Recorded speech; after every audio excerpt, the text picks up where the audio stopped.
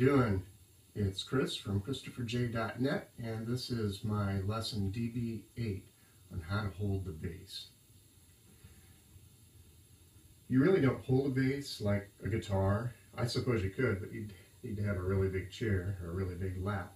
Or a violin. The bass just basically stands there by itself.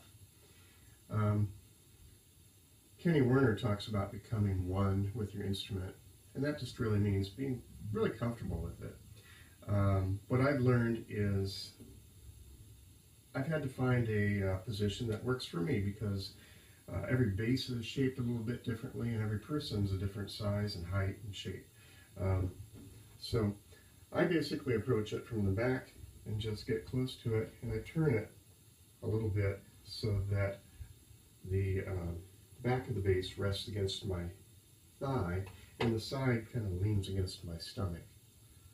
And if I have it positioned just right, it'll stand, balance all by itself.